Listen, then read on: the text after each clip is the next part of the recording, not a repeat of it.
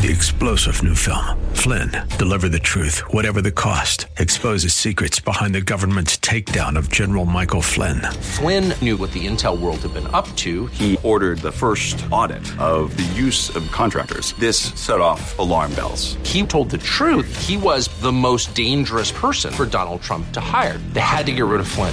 Flynn, Deliver the Truth, Whatever the Cost. Available now. Watch it today. Go to salemnow.com. salemnow.com.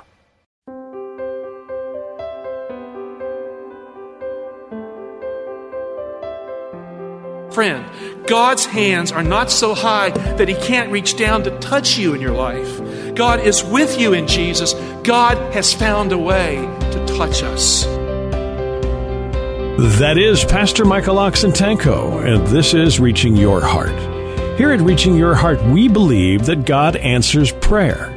If you need prayer, call us today at 888-244-HOPE. That's 888-244-4673. And as a reminder, you can always tune into the live worship service held every Saturday at 11 o'clock and Wednesday at 7:30 p.m. You're most welcome to be our guest, either online or in person.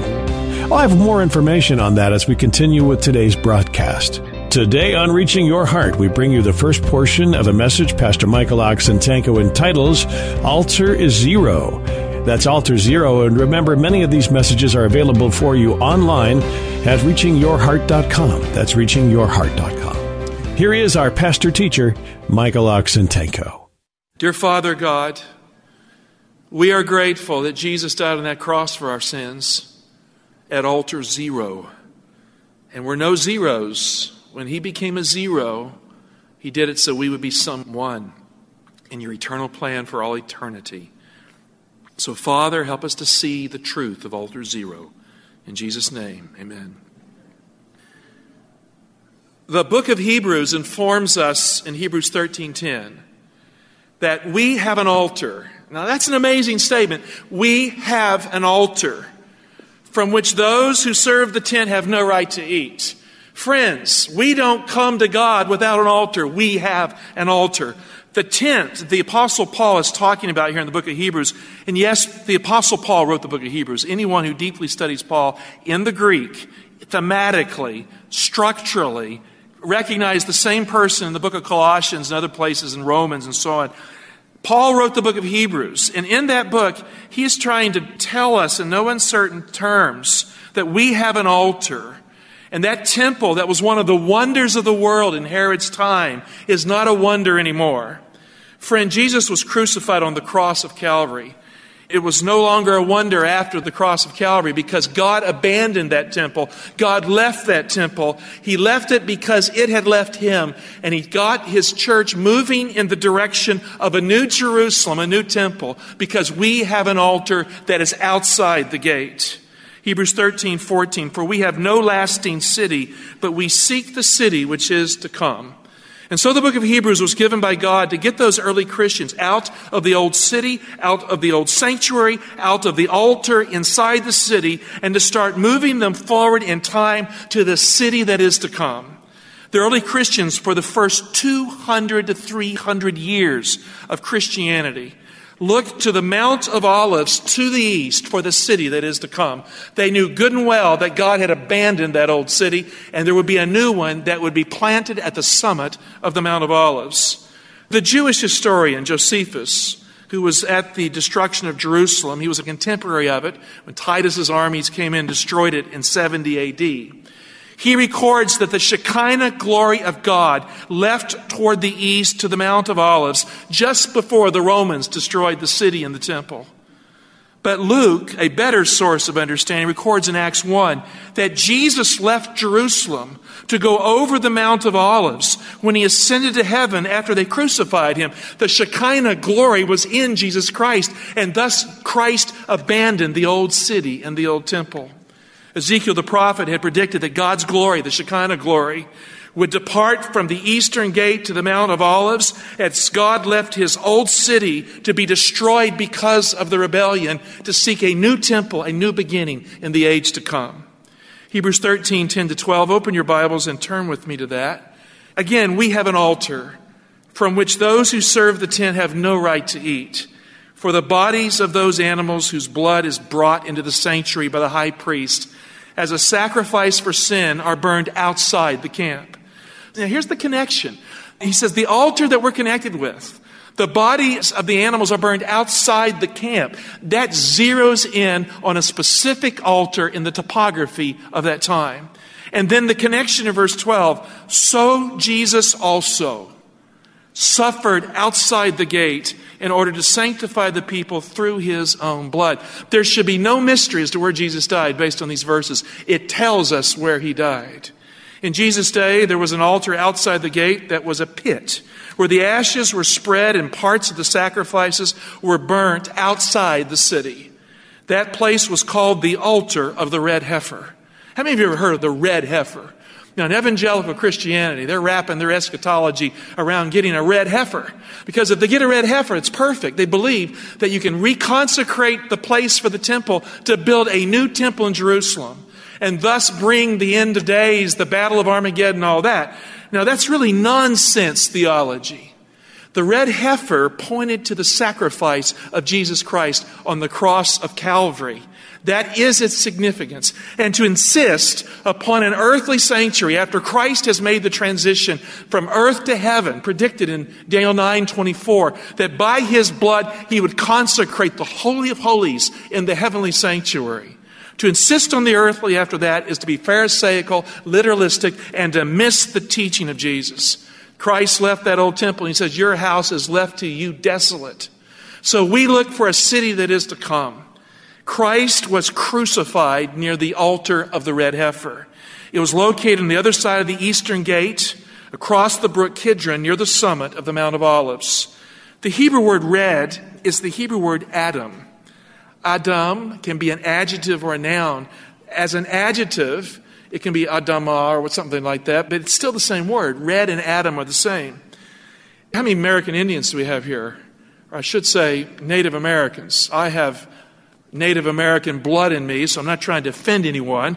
I'm not offending myself. But I have strong Native American blood in me. There's nothing wrong with having your skin the color of red. Maybe you go way back to Adam. And that's a good thing. How many of you like to be associated with Adam? I'm in the list, okay? So I have Native American blood in me. Now, you could just as easily call the red heifer the Adam heifer. In Jesus' day, there was a large ramp that led right outside the city where the eastern gate was, directly in line with the altar of the sanctuary in the city, where you could see the veil. It went right over the Kidron, and it was high so that there would be no defilement because that was a burial ground. There were graves on the Mount of Olives. And it went right up near the summit of the Mount of Olives. And there was a pit altar dug in the ground that was the altar of the red heifer. Near the altar of the red heifer, you could see the veil of the temple. In fact, the eastern gate was low enough. You could stand up there on the summit of the Mount of Olives. And by the way, that was the place of ancient execution by the Romans, especially for religious crimes. Because in their thinking of the Jews, who were Romanized also, that when you faced the sanctuary, the wrath of God rested upon you. You could see the veil of the temple. And God was saying to you, it's over. And so this was the place of execution. To die on a tree in the olive grove of the Mount of Olives was the curse of God on you. Now, the altar of the red heifer was the most holy altar in Israel's history because it was the only place you could have a sacrifice that would reconsecrate and restore the sanctuary and the covenant necessary to rebuild or restore God's holy house because God's people had sinned or because invaders had destroyed it. And so you needed the red heifer sacrifice to build that sanctuary again. Now, on the present site of the Hebrew tabernacle that has been destroyed by Titus, we have the Dome of the Rock. In fact, the very spot where the Ark of the Covenant was carved, a hole, a makon place in Hebrew, by Solomon, you can see that. The imprint of that is still on the Dome of the Rock. And so that's how real the Ark of the Covenant is. That rectangle in that picture that you can go online and see is where the Ark was placed, right there on the Dome of the Rock. In fact, the foundation sides of the most holy place are still preserved in the cutaways that you can see on the Dome of the Rock. This was real. God was really there, and so on. So the sacrifice of the red heifer required a perfect red heifer without any blemish on it, where every hair must be red. Now imagine inspecting a red heifer, looking for every single hair to be red. That would take a long time, wouldn't it? It had to be fully red. And red heifers don't come along very often. In fact, they're hard to find.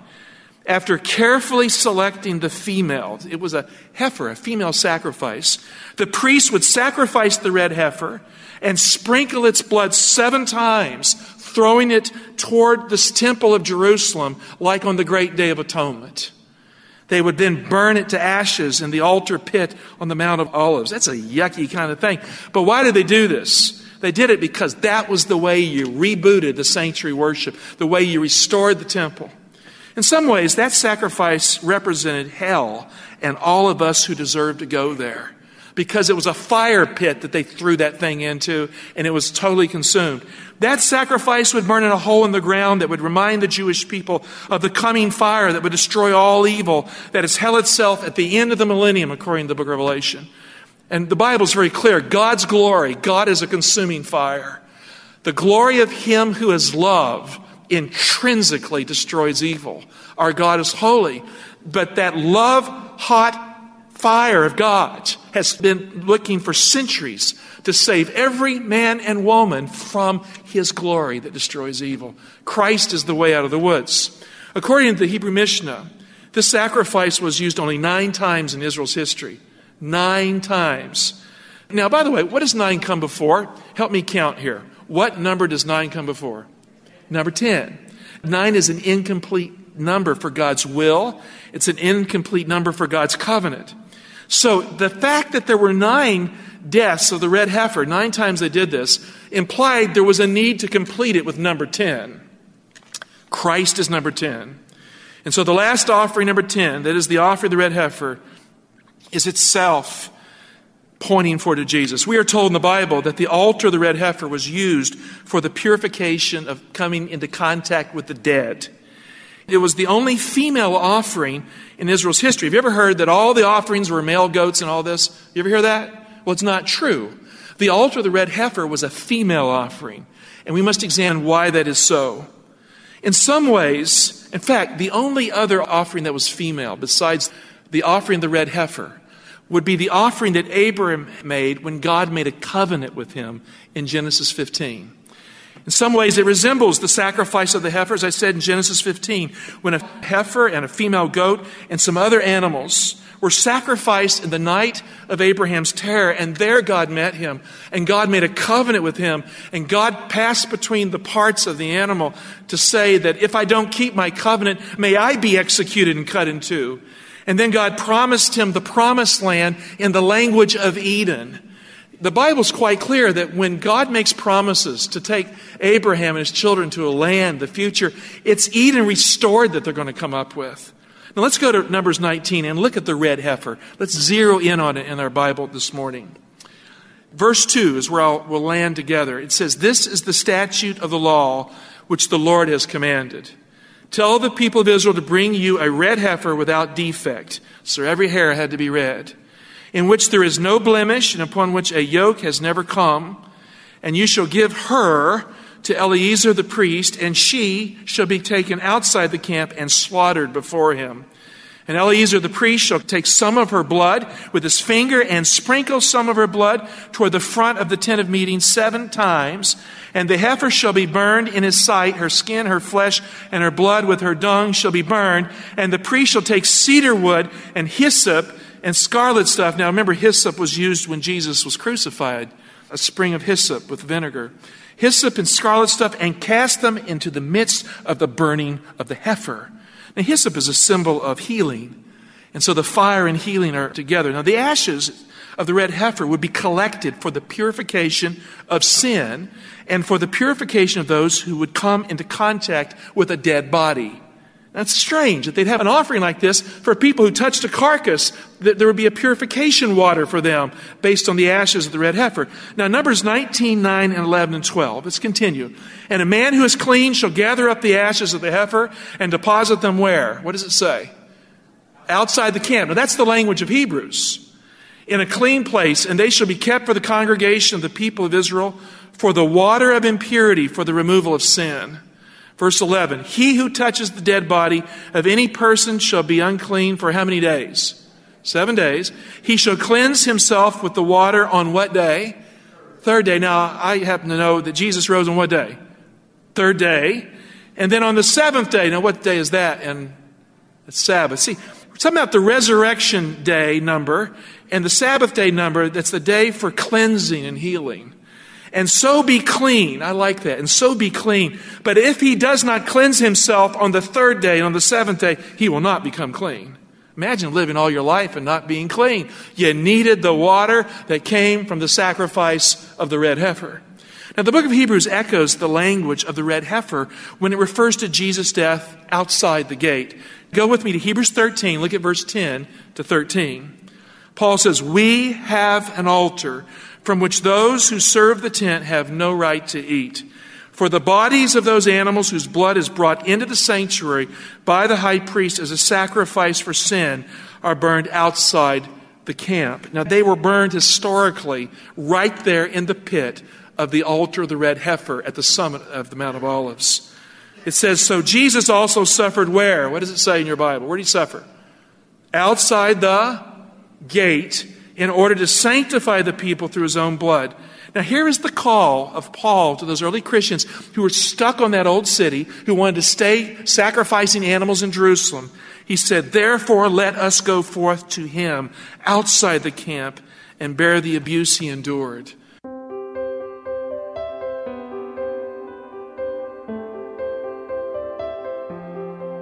We will continue with today's Reaching Your Heart and Pastor Michael Oxentenko in just a moment, so please stay tuned. If you would like to attend the worship service, I will have details on how you can do that at the close of our broadcast today. You can also attend online at reachinghearts.org/video. That's reachinghearts.org/video. Many archived messages are available there for you, and you can attend a live service in streaming format on that website. Let's continue now with Pastor Michael Oxentenko and today's Reaching Your Heart.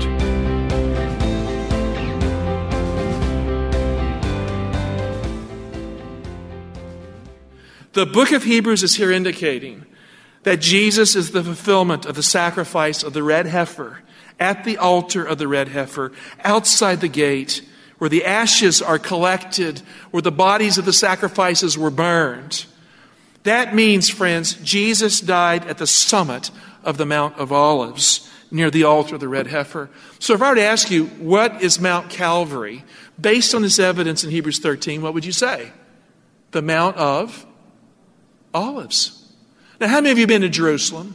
You saw that place that looks like a skull and you felt like you came to Golgotha, the place of the skull. You ever seen that? Well, it didn't look like a skull 2,000 years ago. It didn't look anything like a skull. The topography has changed.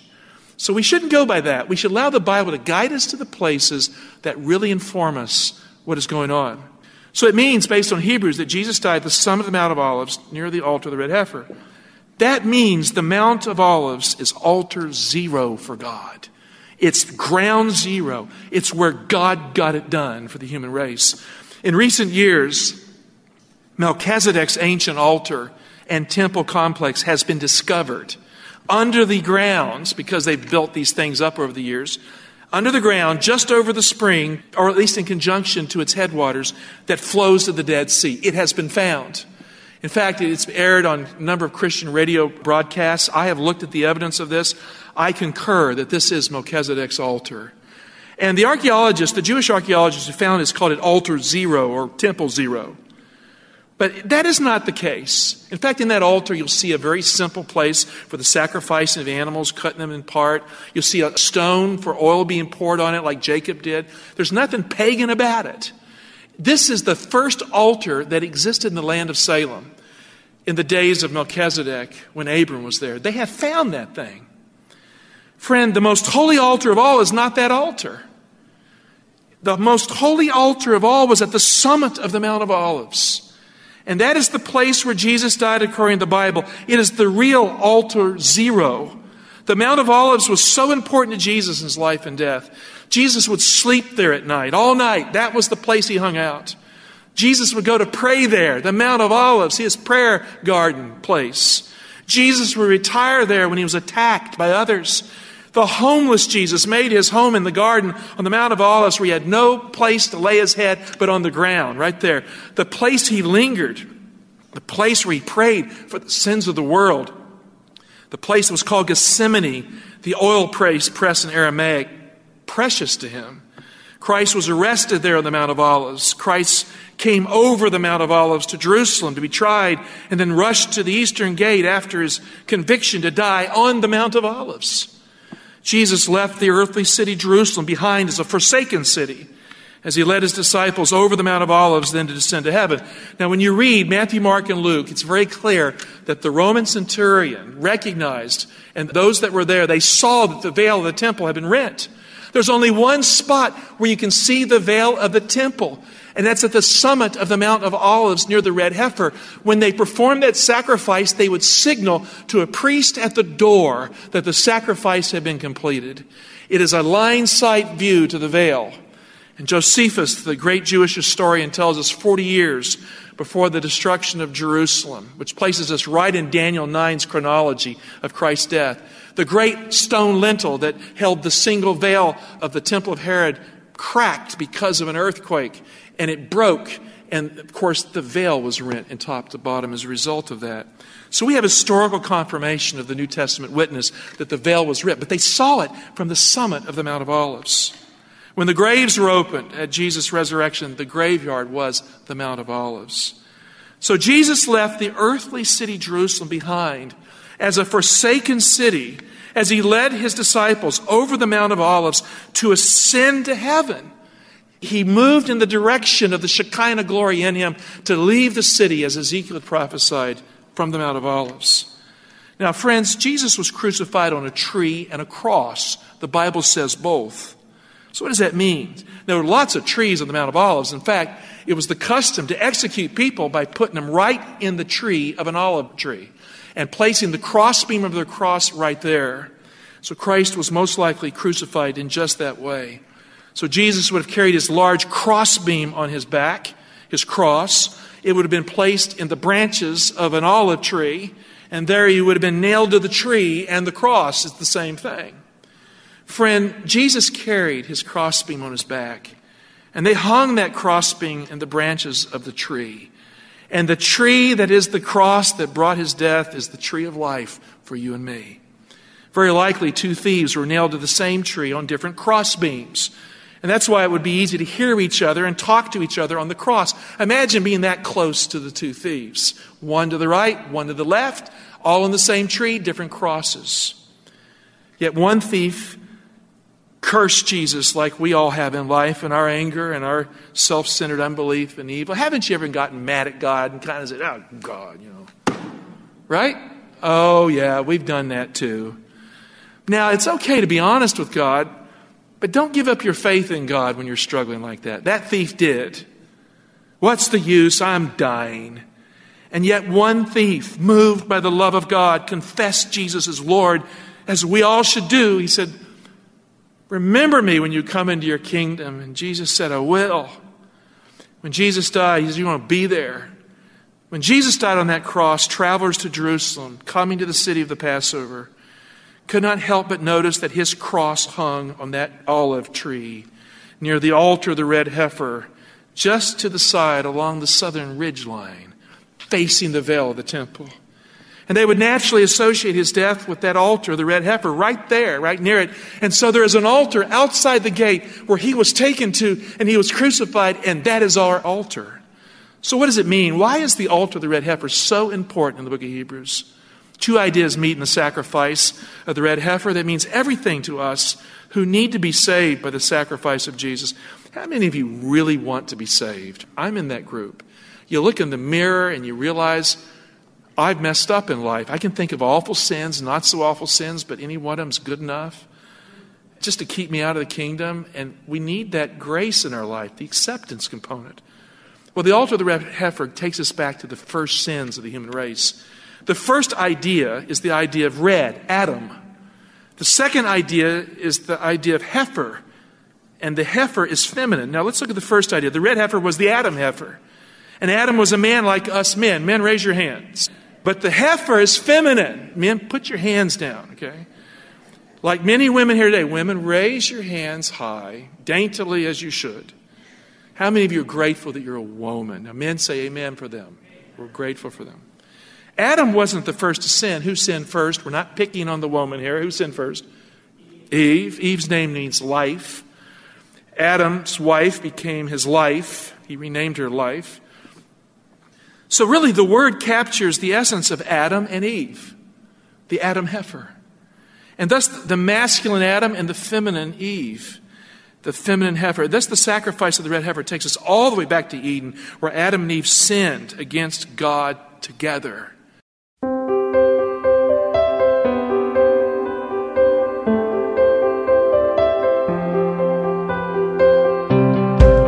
That will conclude the first portion of a message Pastor Michael Oxentenko entitles Altar Zero. We'll bring you the conclusion to this broadcast the next time we get together. Thanks for listening today. We would really love it if you would join us for our worship service. It's held every Saturday at 11 o'clock and Wednesday at 7:30 p.m., either online or in person. If you would like to join us in person, the address is 6100 Brooklyn Bridge Road, Laurel, Maryland, 20707.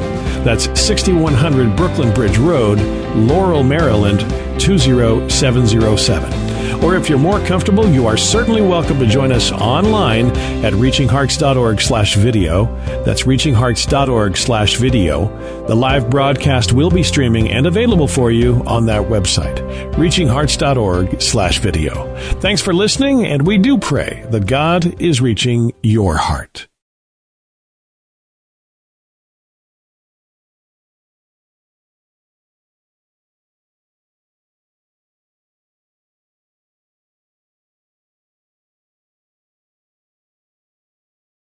Three-star General Michael J. Flynn, head of the Pentagon Intelligence Agency, knew all the government's dirty secrets. He was one of the most respected generals in the military. Flynn knew what the intel world had been up to. He understood its funding. He ordered the first audit of the use of contractors. This set off alarm bells. The explosive new documentary, Flynn, Deliver the Truth, Whatever the Cost, uncovers the facts behind this scandal. Flynn told the truth. He was the most dangerous person for Donald Trump to hire. I find out the worst enemy that I'm going to face in my life is right here in America. They took my assessment and they wanted me to change it. And I was like, I'm not changing it. They had to get rid of Flynn.